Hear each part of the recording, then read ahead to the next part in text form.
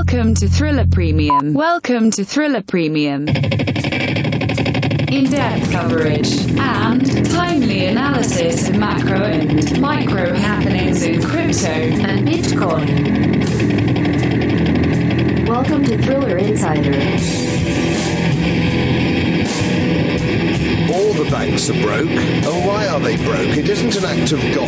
They're broke because we have a system called fractional reserve banking, which means that banks can lend money that they don't actually have. It's theft from the taxpayer. And until we start sending bankers, and I include central bankers and politicians, to prison, it will continue.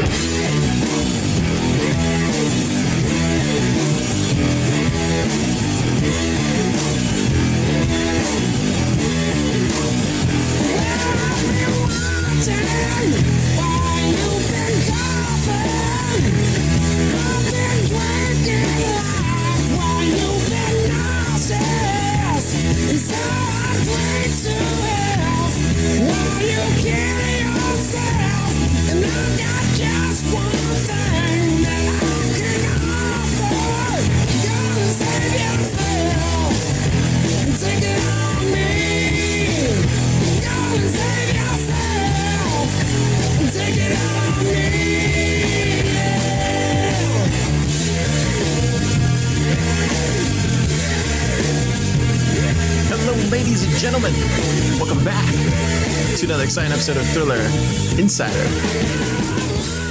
That's right. Today is Monday, May 24th, and we are talking consensus day 1, 2021. That's right, man. We are doing it this week. 4 days. That's right. 4 full 12, 14, 17, 20-hour days of content squished down to fit in your ears. Brought to you by Car. Every day. Today we're going to do it a little bit different. There was so much good content today, and it's just so overwhelming, the amount of editing that I had to do. I'm literally going to show the two main panels that I wanted to discuss today, right? And then tomorrow, what I'm going to do, it's very light tomorrow. You know, it's a lot of China talk, which I know is going to bore the crap out of y'all. I know. I just know it. I already know. So what I'm going to do is I'm going to move over a lot of this Bitcoin content that was from today. It was exceptional. And I'm going to move it over for tomorrow. And so that way we have some China, we got some Bitcoin, we have day 1 and day 2 tomorrow that we'll cover. And we have day 1 today that we'll cover. So that way it makes the podcast more interesting, right? And this will give you a little bit of taste of what actually, because these two panels were the biggest news of the day. And you probably already have heard, you probably already have seen. I'm going to give you my interpretation of what really happened here. There is so much sensationalism in this space when it comes to reporting. You know, we can't just report the facts anymore. You know, and I don't want to start off this way, but, you know, just in mainstream media, just in anything in general these days, I want to say it started, you know, like in 2017. I don't know when or how or what happened. But I want to say that, like, we just can't as a society anymore just report facts. Just report exactly what was said. You don't have to spin it for a headline. You don't have to show any ads around it. Like, just report what was said. Well, you know, we'll talk about it later, but, you know, there are some things that happened today where I'm just like, that's not exactly what he said. And so, of course, if you were following me on Twitter, you probably saw it all. But we're going to talk about all that. But before we get into any of that, I will say this. I will say this right now, that this was actually a really good, strong first day from, I think this is probably the best consensus first day that I've ever seen. And I'm not just saying that. Like, I'm really shocked how they hit it out of the park today, because these are usually terrible. And like, I say that with all sincerity. Like, these are really horrible to watch. But today was really, really done well. Like, there were some really interesting panels. It started off really rocky, right? And we'll talk about that. But for the most part, like, and we'll cover a lot of these panels tomorrow. But I would say overall, day one was pretty exceptional. It doesn't get any better, for a industry conference than this. It's definitely my favorite consensus I've ever seen. Like, I'm surprised. I'm genuinely surprised. Now the bad. So there's a lot of bad with today. I think the UI for the streaming was terrible. They're just trying to get too cute. I know we're in this virtual, world now and whatever, but just keep it simple. There's this thing that we do here when it comes to like system administration, and when it comes to like computer programming, when it comes to just like understanding how networks work and function, documentation. It's just keep it simple, stupid. Don't try to think outside the box, right? Just keep it simple, right? Find out the root cause. What are you trying to do here? And then just keep it simple. And I feel like that approach, when doing these things, would help tremendously. Okay. Other thing that really is surprising, and I don't know why they did this, they made a shitcoin this year. It's called Desk. And all you saw on these chat, because they have a chat on, alongside all these, these panels, is just everybody shilling Desk coin and asking for their Desk coin that CoinDesk launched today. Why would you shill a shitcoin during consensus? Like what is going on? Like, why would you make that a thing? And then why would you distribute it during these panels and then ruin the, engagement, ruin the conversation that's happening in these chats? And all you're seeing is a flood and a fury of, where's my Desk coin? How do I get my Desk coin? Desk coin. It just makes the chat unusable.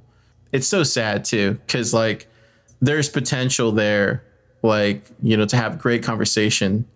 When I look at South by, the way they did it was, they had a chat open, very similar to what CoinDesk is doing.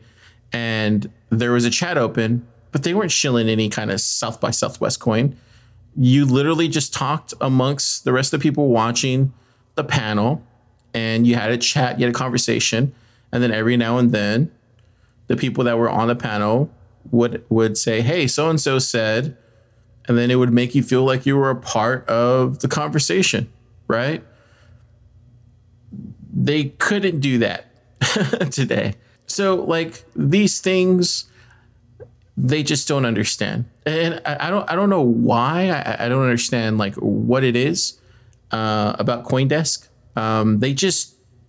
The whole company, that whole media organization, CoinDesk, they just don't listen to anybody that's outside of CoinDesk.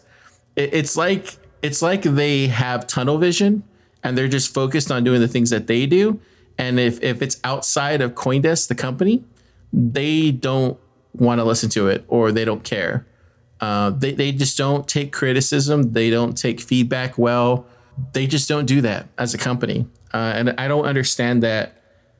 And I don't get that, because you always want to get better as a company. You always want to grow as a company. You always want to listen to your customers. You always want to, be better for your listeners, be better for your subscribers. But CoinDesk as a media organization doesn't do that.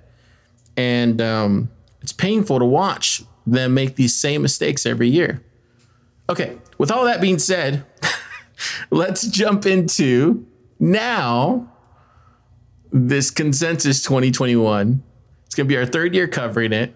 If you don't know, this is the global conference that brings together entrepreneurs, traders, developers, academics, students, and the curious under one roof to explore developments in the crypto and blockchain space. And they like to debate the future of finance, right? This is the industry's largest event of the year. This is a 4-day experience. You know, there's going to be over, I think I saw like 3,000 people total. So a lot of people for an industry conference for sure. Usually when you go there in New York, there's like 10,000, 13,000 people that show up. And you're talking about like industry leaders, analysts, innovators, you know, crypto startups, policymakers, all sorts of people, right?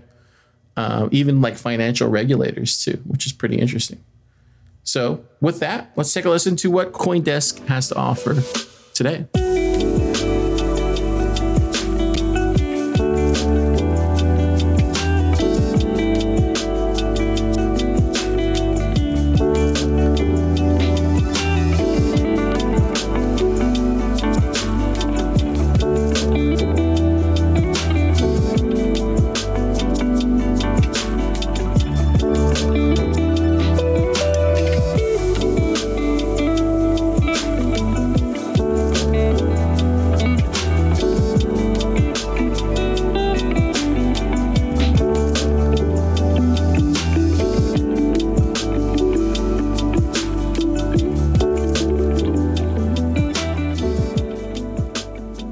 Welcome to Consensus, presented by CoinDesk.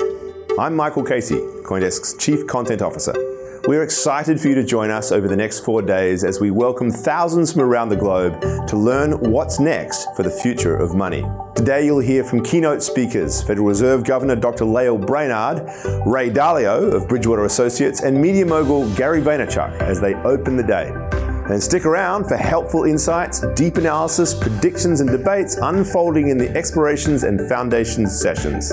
We'll also be exploring how crypto adoption is transforming the world as we know it in the Crypto State sessions. Last, but certainly not least, there will be plenty of opportunities for you to network with other attendees. This year, we've partnered with virtual reality platform Nowhere to give you the chance to enter the virtual world of Consensus and make connections in a new and engaging way. In addition, you can connect one-to-one with your peers directly in Bevy. Before we get started for the day, here are some helpful tips on how to get the most out of your virtual event experience with Bevy.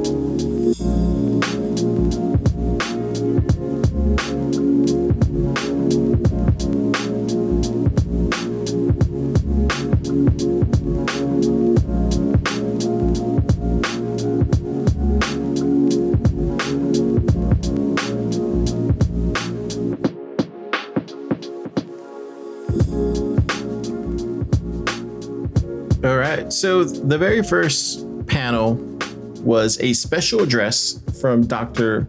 Lael Brainard. She's the member of the Federal Reserve Board of Governors, and she came on to talk about actually a whole lot of nothing.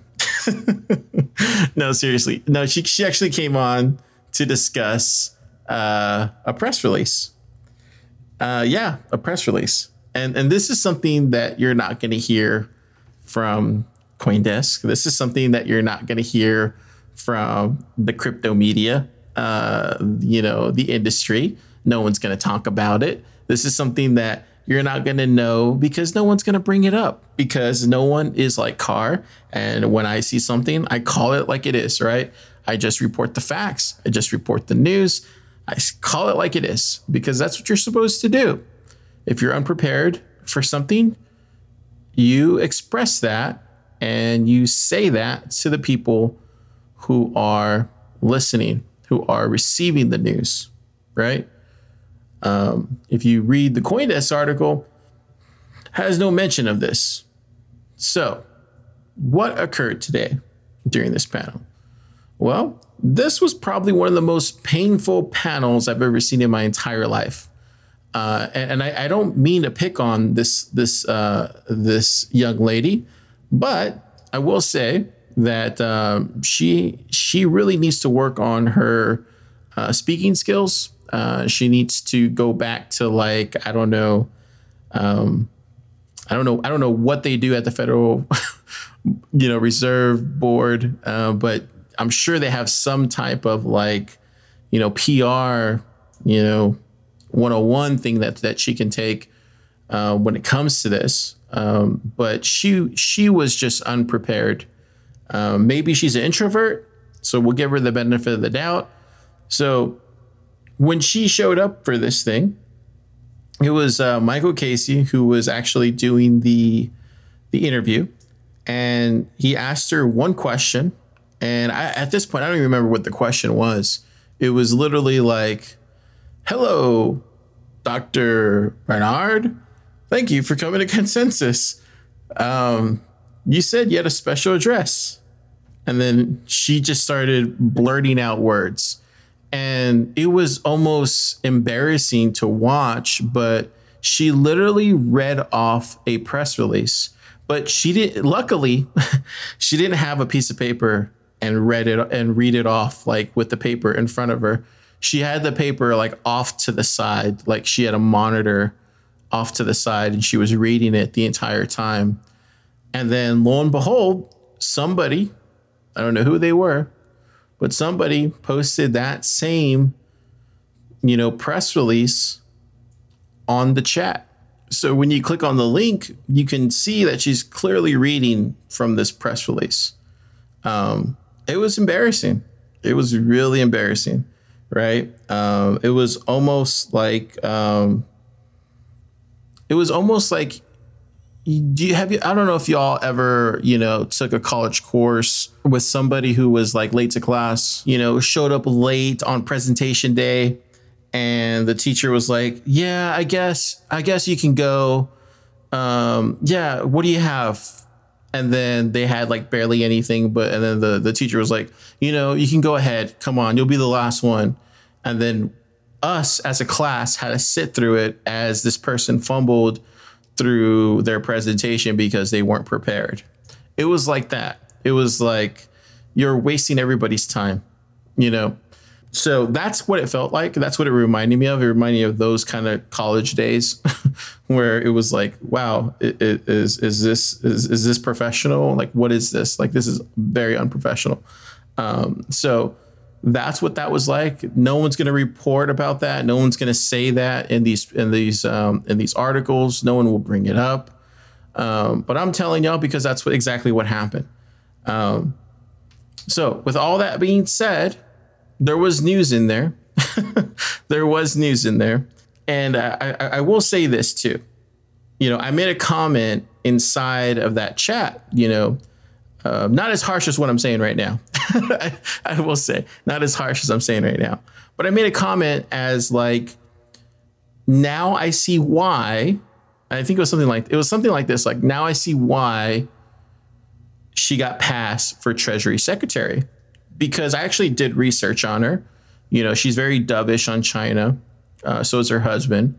And she was up for, nomination to become the next Treasury Secretary before Janet Yellen. Well, lo and behold, the guy, I think he's the editor of CoinDesk or whatever. He blocks my comment and says, if you can't say anything nice or something like that, then don't say anything at all or something like that. And I was like, no. Now, I wasn't the only one that was shocked by this. Everybody was saying the exact same thing. Wow, she's reading a press release. Wow, so unprepared. Wow, so unprofessional. Everybody was saying these exact same things, right, in chat. So it wasn't just me, right, that said that. But I was trying to provide insight into, now I see why she got passed up for Treasury Secretary. That was giving people insight into why she, is unprepared and why she is reading a press release. This was explaining why she got passed up. That was providing insights. But it got deleted because they said it wasn't nice. I guess I'm a little, I call it like it is. I don't know what to say. Anyways, all that being said, when you really look at the panel, and you're about to listen to it right now, it's about about 12 minutes long. If you want to skip it, I will not blame you for skipping it. Right? There's some stuff there, but I will explain it all for you when it's done. But it's about 12 minutes long. Brace yourself. But I do want to give you some nuance afterwards to explain what exactly is going on and what kind of dribble she's actually talking about. And I will say this. Maybe this is the way that the Fed explained to her that she had to do it. I will give her that. Maybe that's what it was. But at least say that beforehand, right? And I believe it was. I think when we went to the Bitcoin conference in A&M, I want to say the Fed chair had said that beforehand, like, these comments are mine, or I'm speaking for the Fed here. Like, he went back and forth with that. I want to say he did. So she could at least said that, right? This is what the Fed has prepared for me. I'm about to read this now. Like, let us know that beforehand. Anyways, take a listen.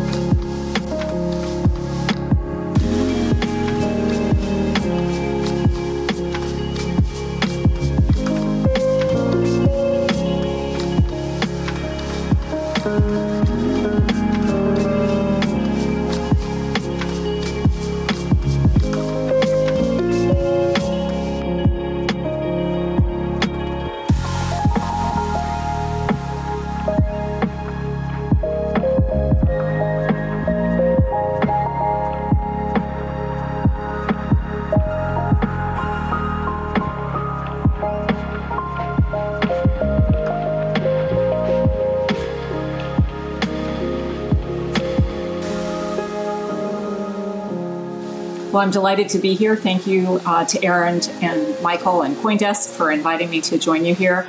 Technology is driving dramatic change in the U.S. payment system.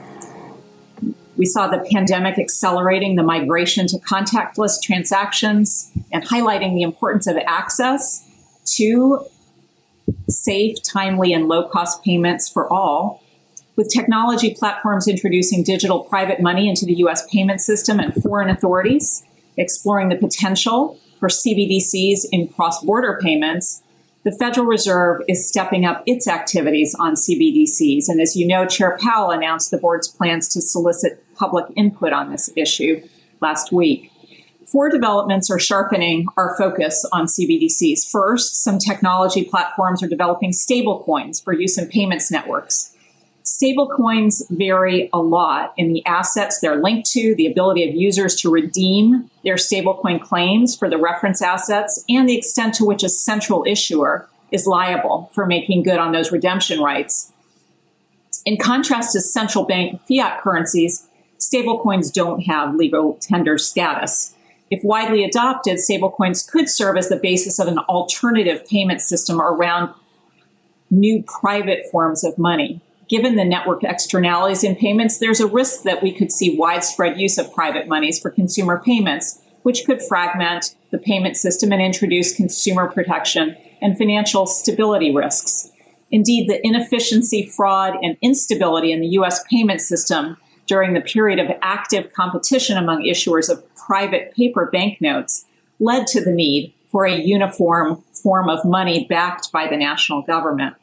Second, of course, the pandemic accelerated the migration from cash to digital payments in many countries.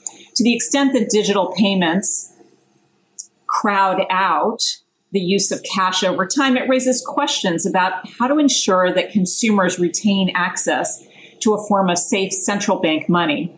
In the United States, we saw the use of cash spiking at certain times during the pandemic, but we also saw a pronounced shift by consumers and businesses to contactless transactions facilitated by electronic payments. Third, some foreign countries have chosen to develop and in some cases deploy their own CBDC. The issuance of a CBDC in one jurisdiction, along with its prominent use in cross-border payments, could have significant implications across the globe. And given the potential for CBDCs to gain prominence in cross-border payments and the reserve currency role of the dollar, it's vital for the United States to be at the table in developing standards. Finally, the pandemic underscored the importance of access to timely, safe, efficient, and affordable payments for all Americans. While the large majority of pandemic relief payments moved quickly via direct deposit to bank accounts, it took weeks to distribute relief payments in the form of prepaid debit cards and checks to households who didn't have up-to-date bank account information with the IRS. So in any assessment of the issuance and design of a CBDC, it's important to be clear about what benefits it might offer relative to current and emerging payments options, what costs and risks it might entail, and how it might affect broader policy objectives. So I want to just touch here on several of the considerations that are important in my thinking. First, it is important to preserve general access to safe central bank money.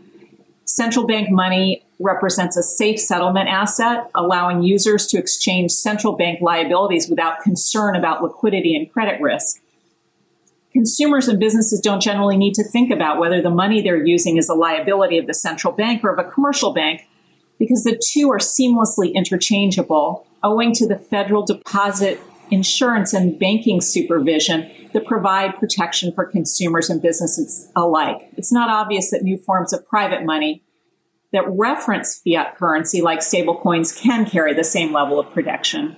New forms of private money may introduce counterparty risk into the payment system in new ways that could lead to concerns about consumer protection or at large scale, broader financial stability risk.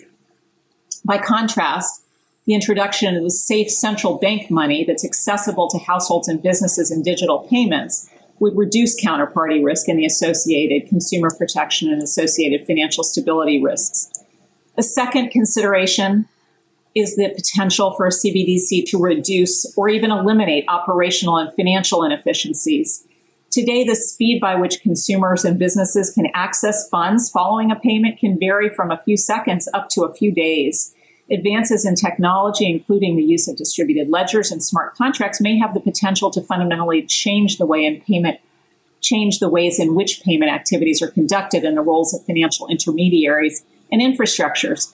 The introduction of a CBDC may provide an important foundation for important innovation and competition in retail payments in the United States. Most immediately, we're taking a critical step in that direction with the introduction of the FedNow instant payments infrastructure that's scheduled to go into production in 2 years.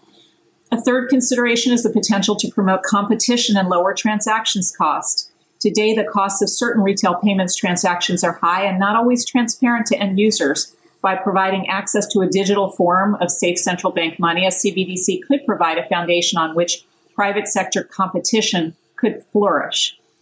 Fourth, cross-border payments, such as remittances, represent one of the most compelling use cases for digital currencies. The intermediation chains for cross-border payments are notoriously long, complex, costly, and opaque. Digitalization, along with a reduction in the number of intermediaries, holds considerable promise to reduce the cost, opacity, and time required to get payments across borders. While the introduction of CBDCs may be part of the solution, international collaboration on standard setting and protections against illicit activity will be required in order to achieve material improvements in cost, timeliness, and transparency.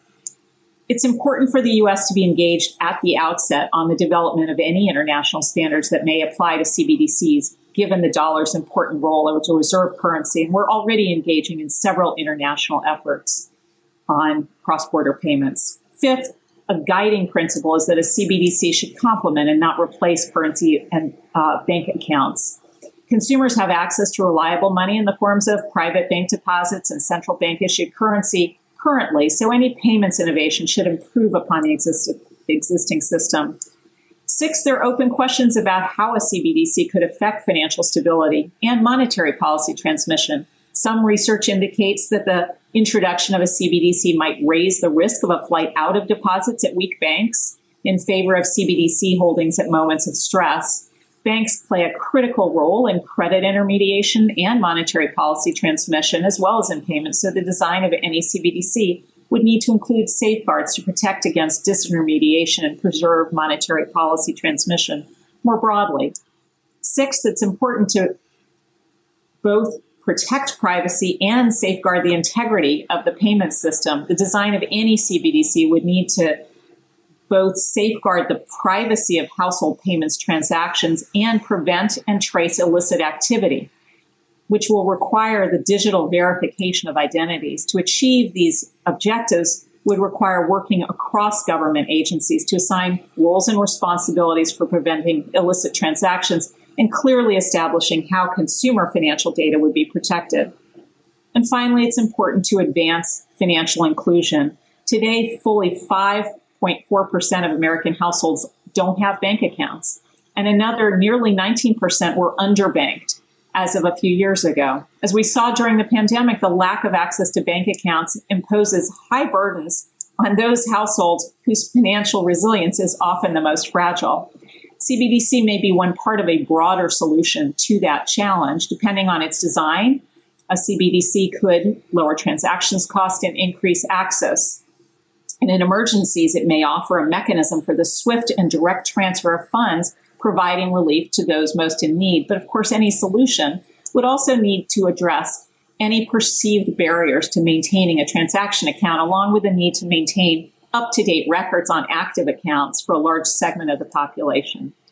So to explore these really important issues, the Federal Reserve Bank of Atlanta is launching a public-private sector collaboration as a special committee on payments inclusion to ensure that cash-based and vulnerable populations can safely access and benefit from digital payments. And a new Federal Reserve Bank of Cleveland initiative will explore CBDC design features and delivery approaches focused on expanding access to individuals who don't currently use traditional financial services. We're also undertaking research into the technology considerations surrounding a CBDC. That is true of the Tech Lab group of the Federal Reserve Board and also of the Federal Reserve Bank of Boston's partnership with MIT on Project Hamilton to build and test a hypothetical digital currency platform using leading-edge technology design options. That research aims to explore the feasibility of the core processing of a CBDC while remaining agnostic about a range of policy decisions. A white paper is scheduled to be released next quarter that will document the ability to meet goals on throughput of geographically dispersed transactions with core processing and create an open source license for the code. Subsequent work will explore how additional requirements such as resiliency, privacy, and anti-money laundering will impact core processing performance and design. So just wrapping up, in light of the growing role of digital private money and the broader migration to digital payment, the potential use of foreign CBDCs in cross-border payments, and the importance of financial inclusion, we are stepping up our research and public engagement on a digital version of the US dollar. And to support those efforts, the Federal Reserve plans to issue a discussion paper to solicit public comments on a range of questions related to payments, financial inclusion, data privacy, and information security with regard to a CBDC in the U.S. context. We look forward to that engagement, and we remain committed to ensuring a safe, inclusive, efficient, and innovative payment system for all Americans. So let me hand it back to you.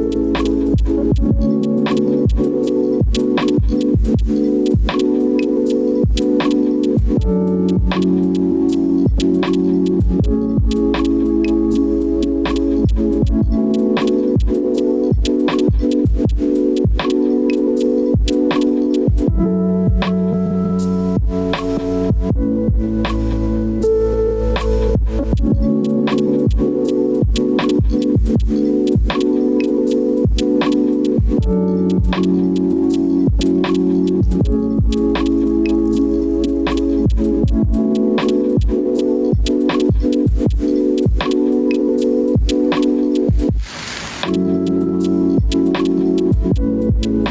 probably the biggest news from that was that the Federal Reserve Bank of Boston plans to publish its first white paper detailing its research around central bank digital currencies this summer. And Bernard confirmed it. She confirmed it, which was pretty big there, because we didn't see that coming. We had heard that, MIT was working on something, right? Like, I think that was back in, I want to say like February or something like that. But, it was not something that we saw happening today, right? So that was big. But I think the bigger thing here is when she was reading off this press release. One thing I love to do when it comes to the Federal Reserve and when it comes to any of these regulatory agencies is I love to look at their sources, because they pretty much give out like everything. Like they give out, I like to call it like a roadmap. It literally explains their agenda. Because if you read through all these sources that she cited, there's 17 of them. I haven't read through all of them yet, but I kind of skimmed through most of them. And I read through quite a few of them. But it gives you a roadmap into what they're planning. And it's quite scary. I will say it's quite scary. Now, we know that the World Economic Forum, the people who brought you COVID, I'm just kidding, but you know what I'm saying. From the people who brought you COVID, the World Economic Forum, I'm just kidding. But you know what I'm saying. We know the Bank of International Settlements, they have their conference, the Green Swan 2021 Coordinating Finance, because you can totally coordinate finance on climate change. Yeah, that's coming up here, June 4th. I asked for an invite. We'll see if I get one. I'll fly out there right after Miami, and I would love to attend. Suit and tie, car in a suit and tie, just taking notes. That's it. We'll see. Anyways. But what they did, though, they did release their agenda, which I thought was really nice of them to do that, because I didn't think they were going to release their agenda. And man, there's some scary freaking panels here, man. Some scary shit going on. Anyways, we're not going to talk about that today. That's for another podcast that I'm still researching. Trust me. When this Thriller Insider gets released for this podcast that I'm making, people are going to lose their minds. People are going to lose their minds. I think there's one podcast that we did last year. I want to say, it was, how the Fed exit scammed America. We released that last year in April. That was one where if you listen to that podcast now, we were so early. We were like a year early. And what you're seeing now happen, if you go back and listen to that, is literally taking place now. People are slowly waking up to what BlackRock and what all these other, bigger institutions are doing. And that's this whole kind of green energy movement, right? And we were talking about it back then, right? How BlackRock was only going to, work with these companies that were going to be green. And this was the thing now. And man, we were so early back then. Anyways, this one that I'm working on now around everything here, it's gonna turn people on its head, man. I'm still researching it. I'm still trying to get everything sourced and make sure I give like a really good, complete presentation. It's gonna take days to record that because it has to be perfect. I want it to be perfect. Anyways, that's gonna be coming out. Hopefully I can get that out before June, or no, not even before June. It's probably before we close out this fourth season. That'll probably be the season 4 closer. Yeah, maybe. We'll see. I'm going to try. I'm still researching. Anyway, let's get back on topic. Car. So basically announce that we are getting CBDC from the Fed. She announced that, Federal Reserve Bank of Boston's going to publish a white paper, all super cool. But like I said, I love when they do these because they give out their playbook, they give out their roadmap, they give up the agenda, and Carr starts looking through the material. And what does he find? That's right, FedNow. You remember FedNow, right? FedNow. Yeah, FedNow. Well, FedNow is actually going to be happening here very soon. Like 2023. So this is pretty scary, man. For the longest time, we really didn't know how FedNow was going to work. And from the looks of it, we kind of understand what they're going to do now. And this is kind of scary. So just listen to this. So Fed account, they're basically going to be creating these Fed accounts, right? And that's going to reduce payment system frictions. So the Fed uses real-time gross settlement, right, for interbank transfers, retail payment networks, basically everything in the United States.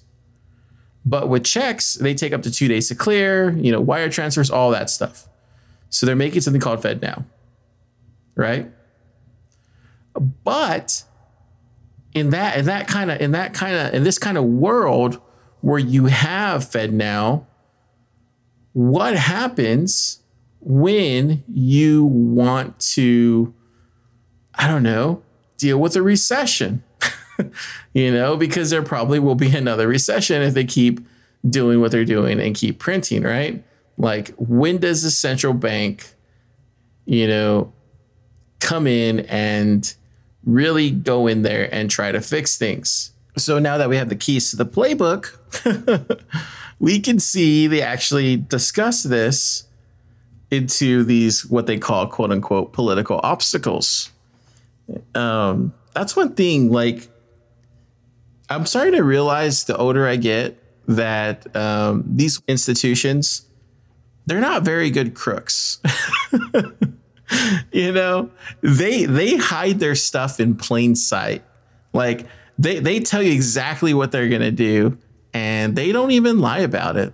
They tell you exactly how they're going to do their whatever that is that they're going to do.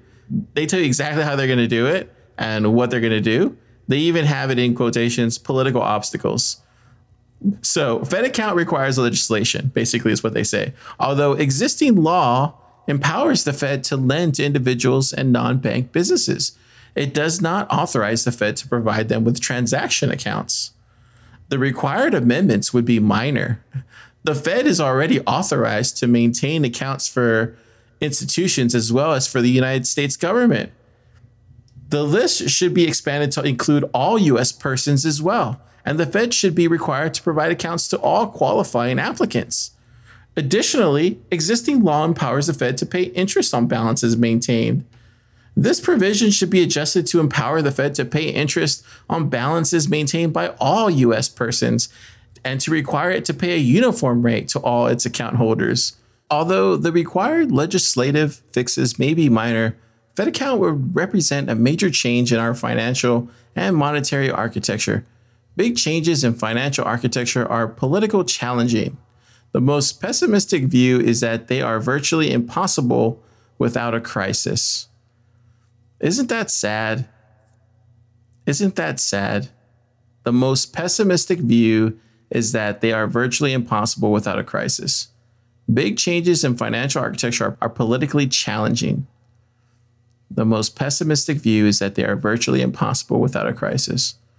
So they're basically saying that, we can't make a change without a crisis. Aside from banks and certain shadow banking institutions whose existing business models Fed account would disrupt, practically every other segment of the American economy is likely to benefit from Fed account. This is just pure evil, man. Like, I understand what they're trying to do. If they really think they're just going to create this fake crisis, I don't even know what this crisis is going to be in 2023. But let's just say hypothetically they create some fake crisis. They force Congress to pass legislation, right? And then they force Fed accounts down everybody's throats, and they force business accounts to have Fed accounts, and they basically force these businesses, that are quote unquote too big to fail to have Fed accounts. That way they have direct liquidity at a moment's notice. Then everything is owned by the state at that point. How are we any different from China at that point? This is troubling for so many reasons, right? And that's because I haven't even gotten to some of the other stuff that I've researched here, right? Because I understand that we're covering consensus here, right? We're covering consensus day one, and we're on the first panel, and this is already looking pretty grim. And if you go to CoinDesk's article here about Bernard's panel today, it sounds just like the press release she read. Fed's Bernard breaks down CBDC policy considerations, sees price pressures waning in the future. Makes no mention of Fed now. Makes no mention of how a crisis is going to be created here in 2023, because it's all in citations. I'll put it here in the show notes so you can kind of look through it. It's pretty upsetting, right? The only good thing that came out of all this, though, was they were able to finally give us a name, right? And I had no idea this was the same guy who I had actually seen earlier this year, kind of show up all over the place. I saw him on, I think it was Decrypt, maybe. But his name is Jin Kuna. He's I guess he's the leader of the Boston Fed research lab, right? He discusses CBDCs back in February on CoinDesk. Makes no mention of Fed now. I have a feeling they're going to kind of keep that under wraps, even though it was interesting because that actually got announced in 2020. But I have a feeling that's just going to stay quiet for now until they either rename it or merge it. We'll see, but take a listen.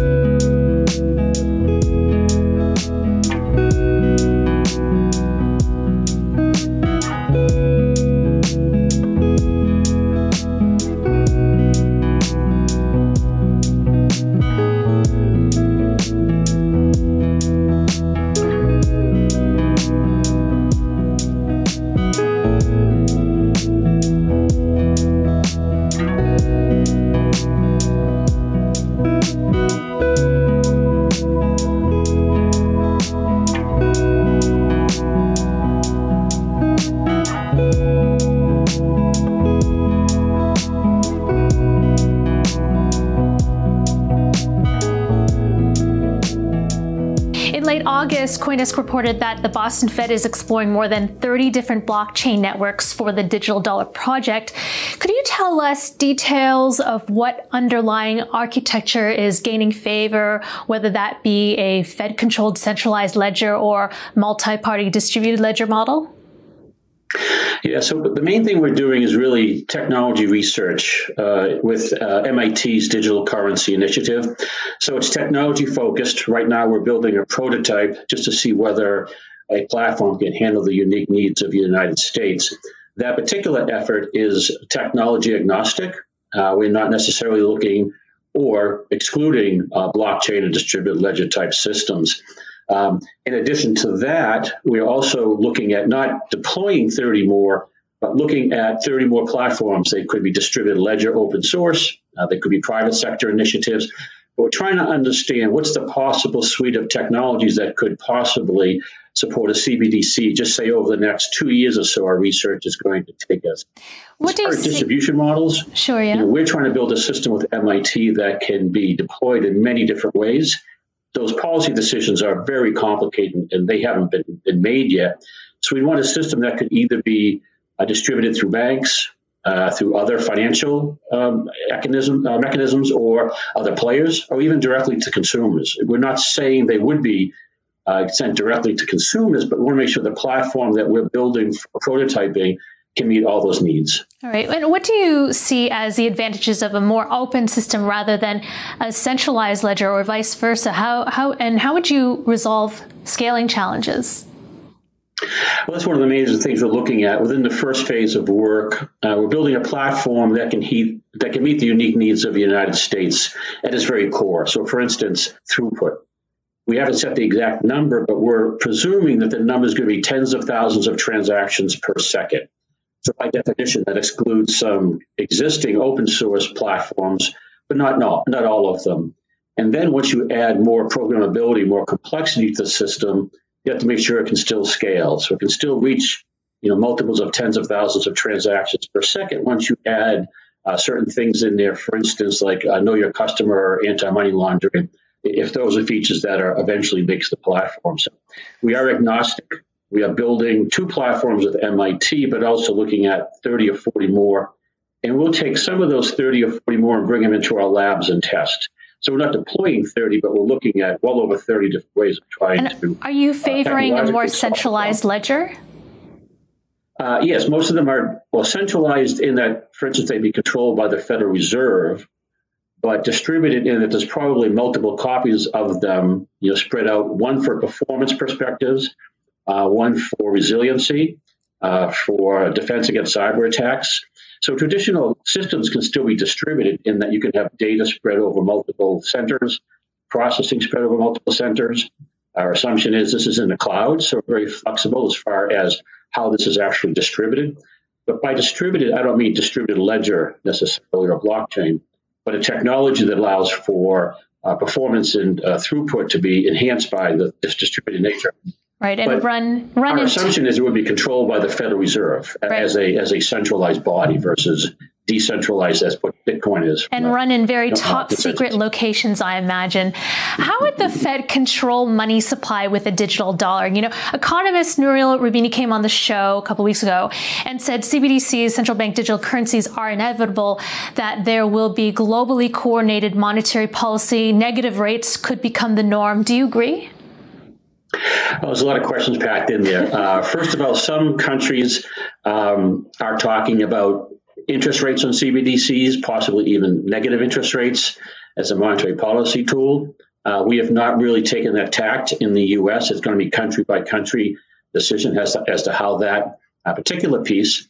I do think we need to think about international interoperability so that we can fix some existing problems today, such as retail or wholesale cross-border.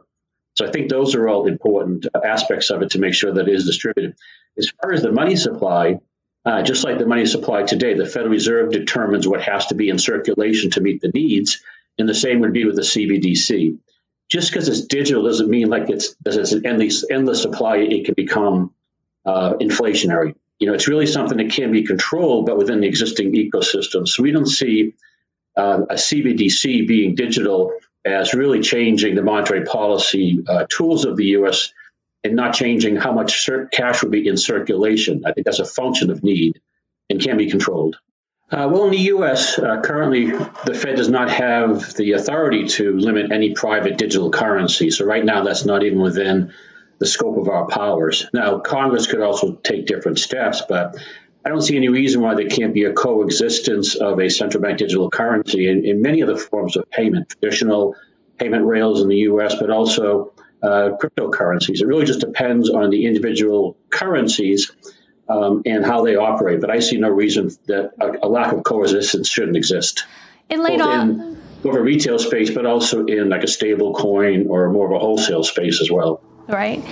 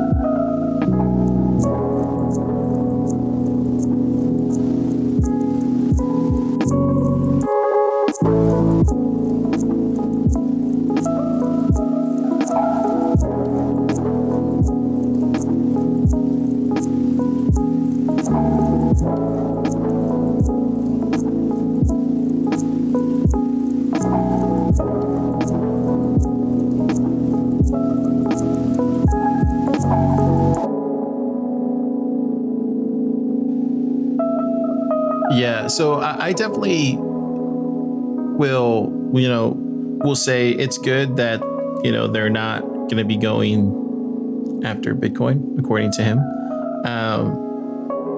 But our next panelist, Ray Dalio, thinks differently.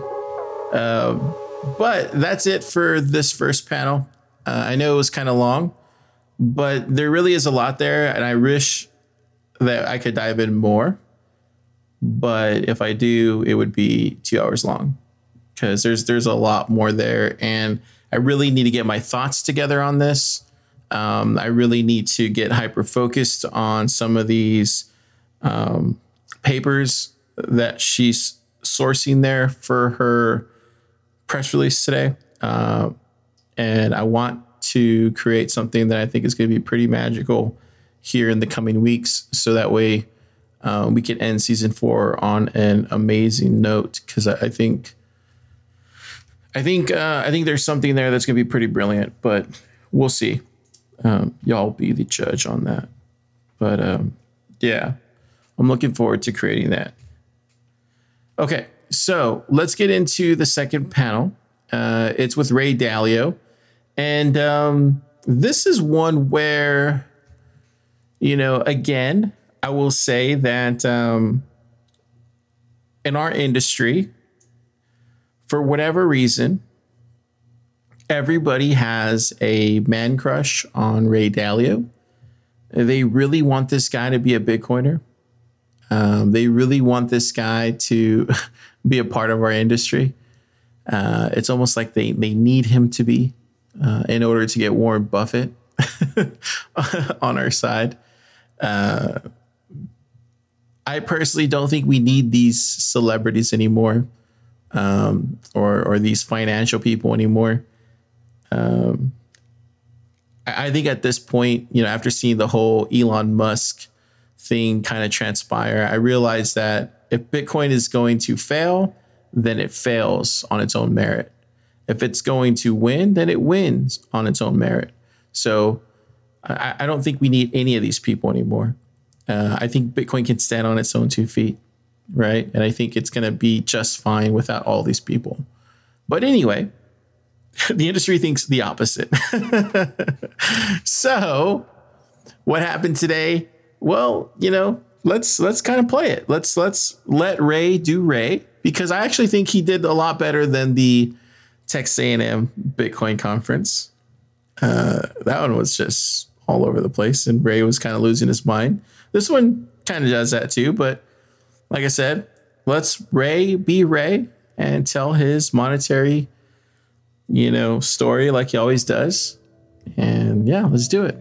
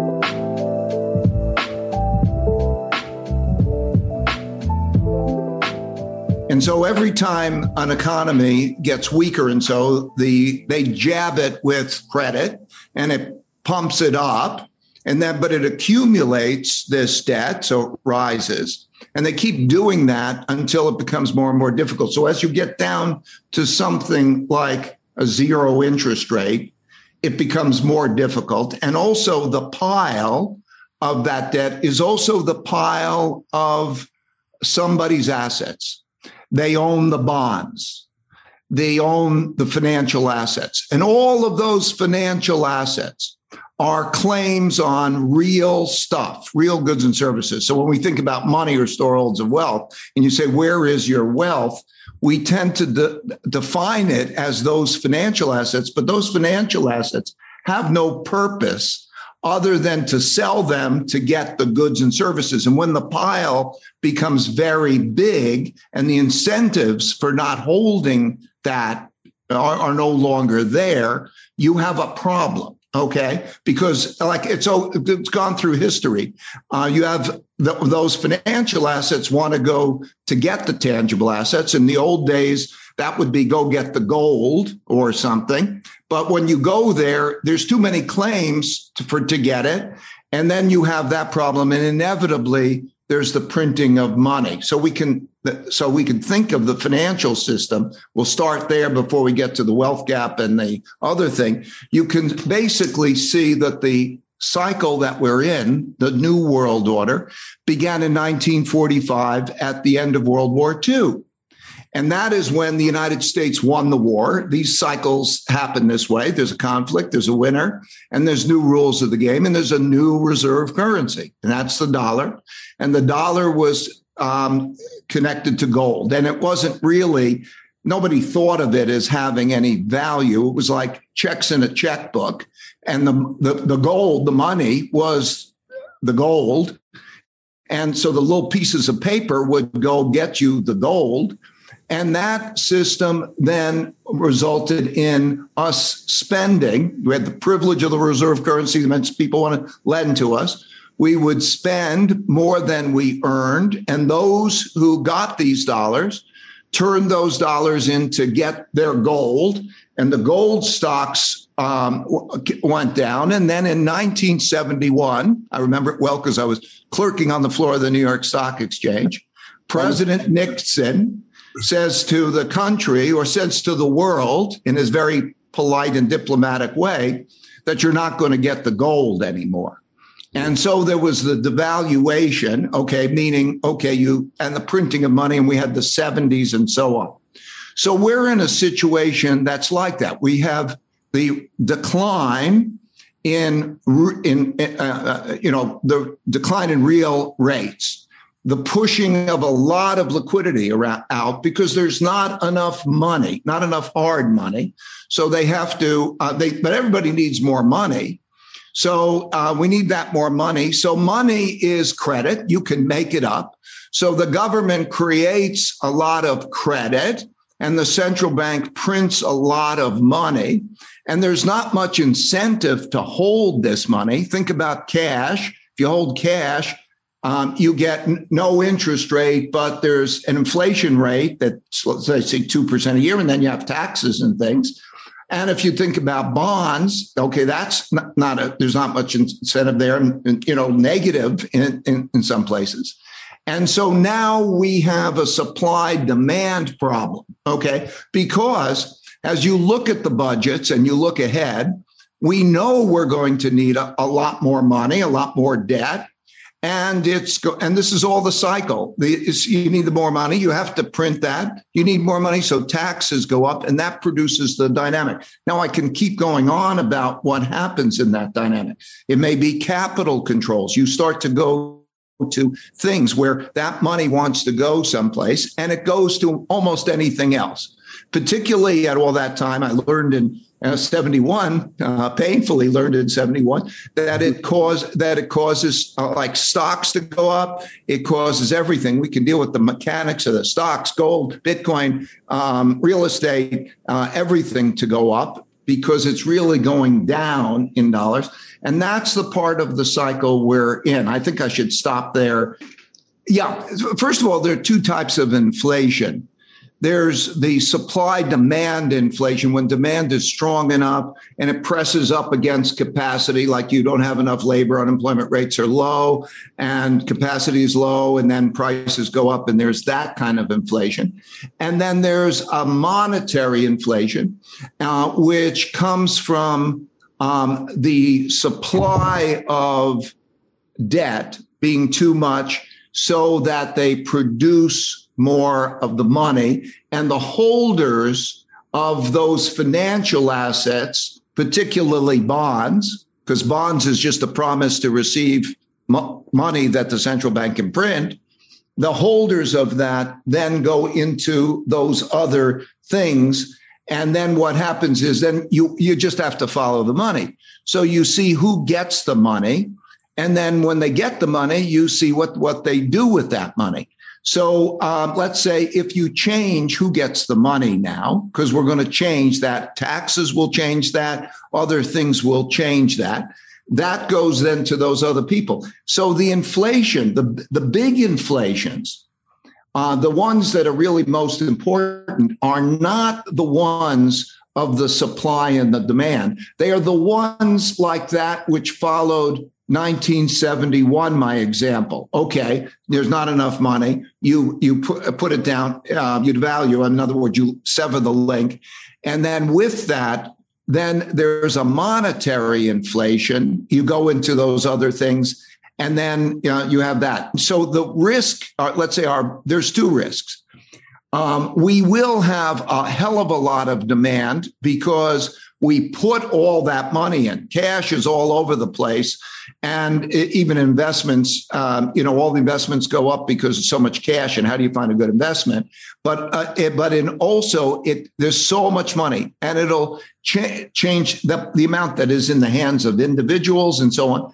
And so now it's in cash, and that'll move on because cash is trash. I mean, I'd say that because it'll have that negative real return.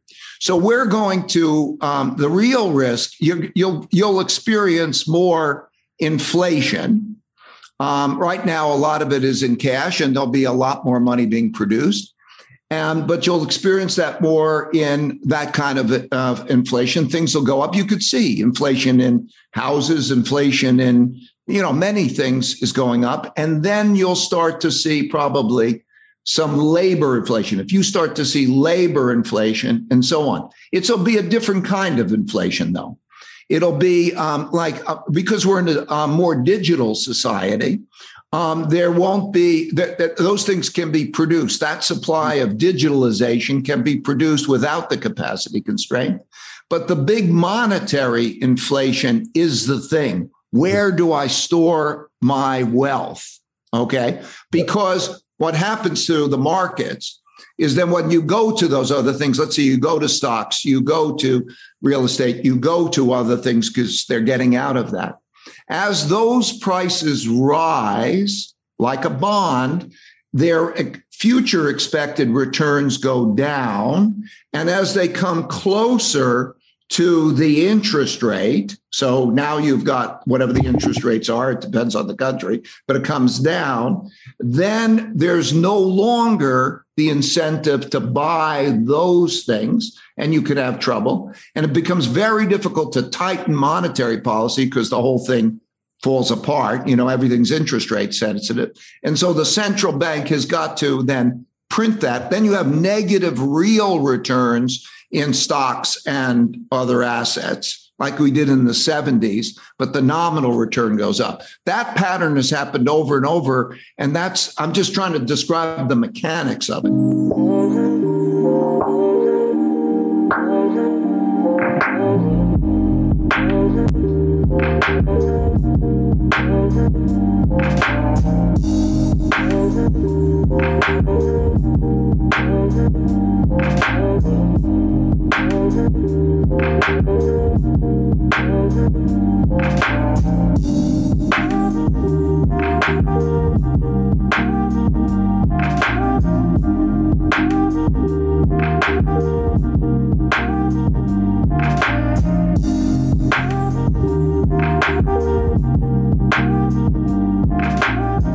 Okay, so that's Ray being normal Ray, right? Saying the same story he's told a bazillion times.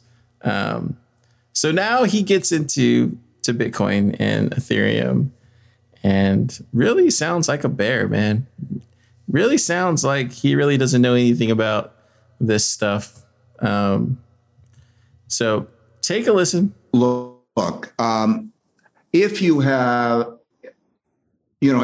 private wallets, you hold storage and so on, then you got to transact and so on. And the history, like I would say, and governments cooperating against that, or even how do you deal with it? I don't know for sure.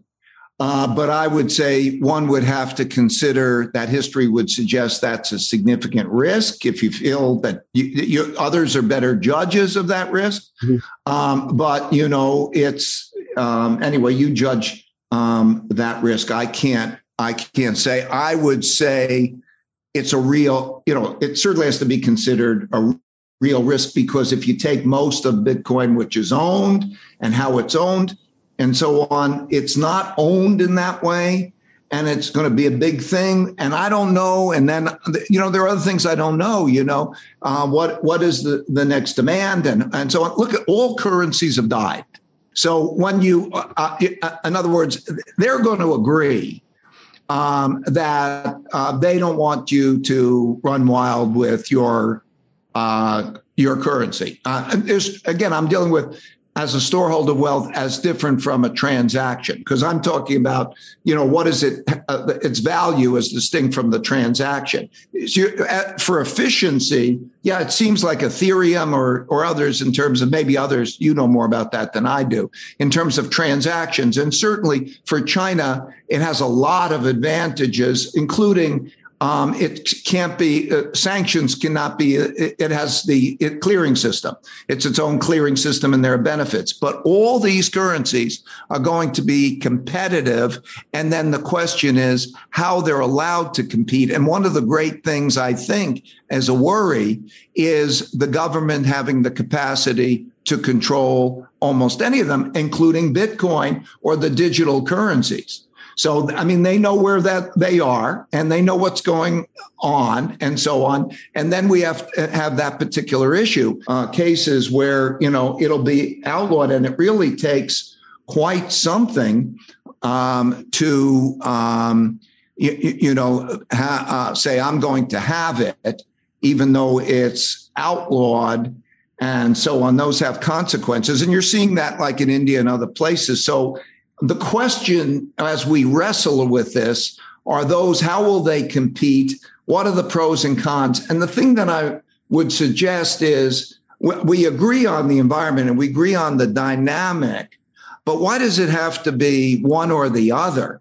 I mean, why can't it just be like, I don't really know how they're all going to compete, and I want a properly diversified portfolio of gold. I mean, the Bitcoin people are the Bitcoin people, and the gold people are the gold people. And I think that you have to think about, okay, do you have enough of the diversification of those alternative currencies? You don't need them, Ray. Bitcoin's the ultimate store of value, especially when it comes to those alternative currencies. And then with the Fed Now accounts, you're going to want to make sure you have some Bitcoin. You're going to want to make sure you have some hard money. So now take a listen to him talk about Bitcoin again later on down the same interview. Yeah, I think Bitcoin's greatest risk is its success. Because as it becomes more, right now, it's not such a big deal. And, fighting it is more of a big deal. And that's it, because it's not that big a deal. As it becomes a bigger deal and more of a threat, let's say people want to sell their bonds and they want to buy Bitcoin. And they want to do that in a bigger way, like buying gold or something in a bigger way. And then there's more transaction. They lose control over that. And that's an existential risk. So, yes, that's connected. The more we create savings in it, the more you might say, I'd rather have Bitcoin than a bond. Personally, I'd rather have Bitcoin than a bond. And then the more that happens, then it goes into Bitcoin and it doesn't go into credit, and then they lose control of it. So yeah, that's a risk. So it's kind of interesting how he starts off like trying to scare off people. Then he says a joke like, I'd rather have Bitcoin than a bond. He's just all over the place, man. You really don't know if he's drunk, if he's senile, if the guy is getting paid. I really don't even know what to think. I think people that are close to him, maybe family members, could probably give you a better idea of what to make of all that mumbo jumbo that he says. I really couldn't tell you. I really don't know. But if you look at the headlines out there in the space today, all you see is Ray said, I'd rather hold Bitcoin than bonds. That's all you see. That's all you see out there in the industry today. But as you heard just right there, it was like a little side joke that he made. But that's our industry. Okay, so this is the last thing that he says about Bitcoin. And take a listen. Watch the total value of Bitcoin right now is a little over $1 trillion. Total value of bonds is about our bonds is U.S. dollar bonds, about $23 trillion, and so on. Not only watch the price, although in Bitcoin's case the demand follows the price. Watch the total values of those things, and as those, plot it on a chart and watch those things and watch the flows. Because if you start to see that kind of thing, you could almost see, like the blow off and then that kind of reversal. A little over $1 trillion in Bitcoin. If for gold, if you take out central bank ownerships, because central banks won't own Bitcoin I don't believe, for various reasons that I can digress in, as an asset. And if you take out jewelry from gold, then you have a bit over $5 trillion. So if you were to look at it now, and you were to say what's a person who wants a diversification of those two things, it's about, like 80-20 right now in the world. So that's something I'd watch too. But I think those things probably are going to rise relative to the bonds. and it would transpire that way. So you want to watch those numbers and see how those go.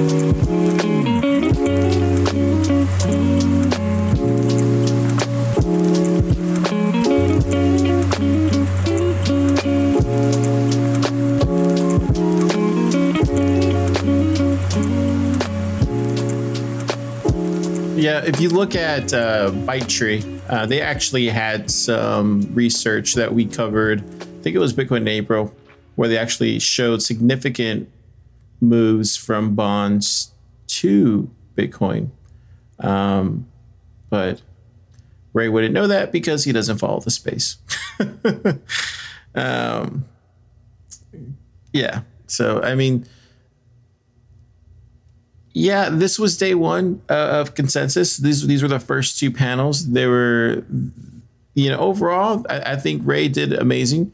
A lot of the stuff that he did here was great. I just think that,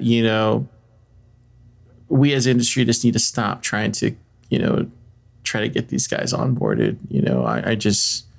I don't see the point of it anymore. But I know I'm just like one of, a million who believe that at this point.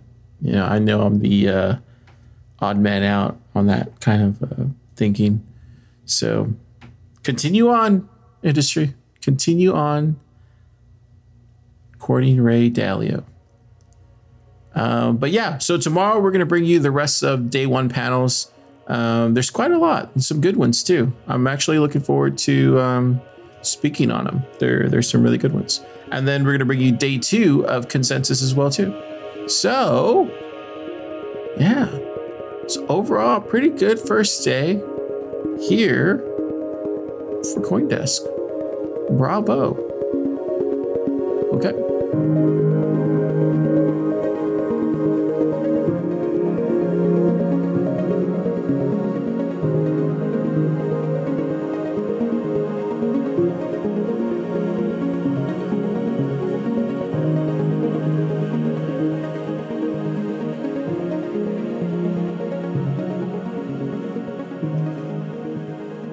All right.